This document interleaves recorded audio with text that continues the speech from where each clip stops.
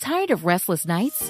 At Lisa, we know good sleep is essential for mental, physical, and emotional health. From memory foam mattresses to hybrids that keep you cool all night long, Lisa's mattresses offer exceptional comfort and support with free delivery and 100 nights to try out your mattress in the comfort of your home. For a limited time, save up to $700 off select mattresses plus 2 free pillows. Go to lisa.com/iHeart for an additional $50 off mattresses and select goods. Exclusions apply. See lisa.com for more details. This is the Mike Tomlin Game Day Podcast with Steelers Digest editor Bob Labriola. Okay, Coach, Kenny Pickett had surgery on his ankle on Monday, and he's out for tonight's game. You have said Mitch Trubisky will start, and in talking about his traits as an NFL backup at your news conference, you said he, quote, has an outgoing and welcoming personality. What does that mean, and how is it an asset to his role? He's a good and easy communicator, and it's one of the functions that he has done a really good job at as a backup quarterback. Continual communication with the receivers, making sure that they're on the same page from a detailed perspective. That's something that's a very natural act for him. He does it with ease, and it's just helpful, particularly on a short week. You don't get a lot of in-helmet perspective on the preparation. You get a lot of walkthroughs and film study. And so, communication is a major component of understanding and gaining cohesion on a week like this week, and that's something that's just natural in his wheelhouse. Is he an easy guy to like by his teammates? Yeah, and I just think that's a component of that demeanor or that personality. It's an asset on a short week. They're oftentimes good teammates. He's just good with people. Throughout this regular season, Mason Rudolph has been the emergency quarterback, and you explained that practice time for the player in that role is limited to running the scout team. Is it fair to call him rusty with respect to operating the Steelers' offense in a stadium? He's rusty from a physical rep standpoint, certainly, but he's involved in every meeting, every walkthrough. He stands behind the guy that's actually taking physical reps. And so, he does everything in his power to ready himself. And obviously, he's making throws and he's maintaining his physical regiment. And so there's a component of there that's missing when you're talking about a guy at the third quarterback position, and that's the in-helmet perspective on our work, and that's what he lacks, and that's what makes performance somewhat of a projection when you're talking about a third quarterback. Is he a realistic option to play with 1 week of preparation as a backup, with the exception, of course, of an in-game injury to Trubisky? When pressed, obviously, but not ideal, certainly, because of the lack of in-helmet perspective on the work. Flipping it over to the defense, Landon Roberts injured a groin against the Cardinals, and on Monday you said he could definitively be described as questionable. If he can't play, or even if he can't finish, who gets the green dot? Probably Mika Fitzpatrick, because he's an all-circumstances player. The other linebackers we're probably better served to cast a big net and utilize all of them in an effort to maximize performance. It might be a lack of conditioning or preparation from that perspective in the case of like a Blake Martinez who hadn't been here a long time, or it might just be a lack of exposure from a guy like Mark Robinson in terms of defensive snaps in the National Football League. So it's best to cast a big net, to be inclusive, to utilize multiple people when you're doing that. If Landon is not the guy, it'll probably be Mika from a hierarchy of green dots, if you will. Yeah, when you're looking for a guy for that role, it would seem to me anyway, it almost has to be a guy who's on the field for 100% of the snaps. Is that accurate? 100% of the first and second down snaps. There's a transition on possession downs, oftentimes offensively and defensively, because of specialization within those downs that provide opportunity to message plays in old style. I know, God forbid, I'm talking about messaging plays in, but that is an every week occurrence in the National Football League, particularly as you transition from possession down plays in and out of possession down plays. When Landon has been like our green dot in the past, sometimes he doesn't play on third down, and so you message, some of those things in. That's just really every Sunday activity. So then it wouldn't hurt the fact that if Minka play in center field, where he is where he might be physically in alignment, then he could still do it.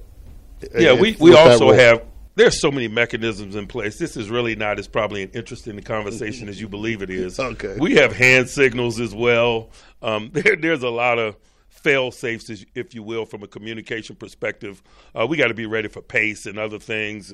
And so, we're pretty well insulated there. When it comes to kickoff returns, does the returner have discretion when it comes to bringing the ball out of the end zone? Depends on the circumstance. Some instances, zero discretion. Some instances, certainly discretion. Some instances, we're telling them to fair catch balls in the field of play. With that new rule, there's some latitude from a decision-making and a coaching perspective back there. What would be some of the hypothetical situations where a fair catch in the field of play might be warranted? You just want to gain possession of the ball at the 25 without fear of penalty or a loss of time. So then the game clock also would be a factor in this almost all the time, right? Whether he brings it out or not. Not all the time, but certainly it can be. On an NFL passing play, does the quarterback know when he breaks the huddle who is the primary intended receiver, or does he have to look over the defensive alignment first? In some instances, there's a primary, regardless of what defensive structure is. Oftentimes, the primary is dictated by middle of the field open, middle of the field closed, defensive structure, things of that nature. Does a play call also include an automatic second read? Certainly. There's a progression, if you will. Various forms of offense have various progression processes. Some are full field reads, right to left, left to right, high to low, low to high, half field reads, depending on the concept and the offense. But there's almost always a progression which moves you from 1 to 2 to 3, et cetera. Is there 3 and 4 on most? In some instances. Play concepts sometimes are limited. Max protection, things that go down the field, usually require more protection, thus less options. Rhythm passing game, West Coast passing game, 5-out passing oftentimes is field full reads, right to left, left to right, if you will, encompass all 5. So does every play call have an automatic check down? Is there a check down receiver for every pass play? There's a progression, but it doesn't necessarily fall into the description of check down. What's a hot read? What's that mean? A receiver that you go to versus a blitz when you don't have an appropriate number of people to pick up a blitzer, so you handle it by getting the ball out quickly. But that's dictated not by what defenses do, but by the protection of the offenses. So then the receiver would know if he's a hot read. Based on protection. And I've heard announcers say this. The hot read is always to the same side that the blitz is coming. Is that accurate? Usually, certainly. Okay, the last time you faced New England was in Week 2 of the 2022 season. Was that video of any value in creating a plan for tonight's game, or did you just depend on 2023 Patriots video? I think anytime there's continuity on both sides, old video is useful, is a resource. Whenever I play an opponent, win or lose, there's notes that I take in review of the game, the week, things that went well, things that didn't go well, etc.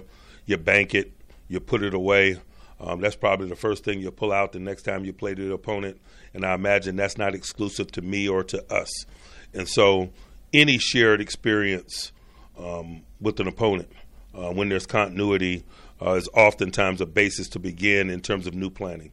What would you list as the core principles of a team coached by Bill Belichick? Educated in all 3 phases and willing and capable of putting that education on display, whether it is education regarding the game plan and matchups or education regarding the game and components of the game itself.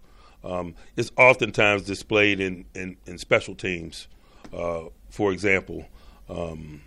But it permeates throughout.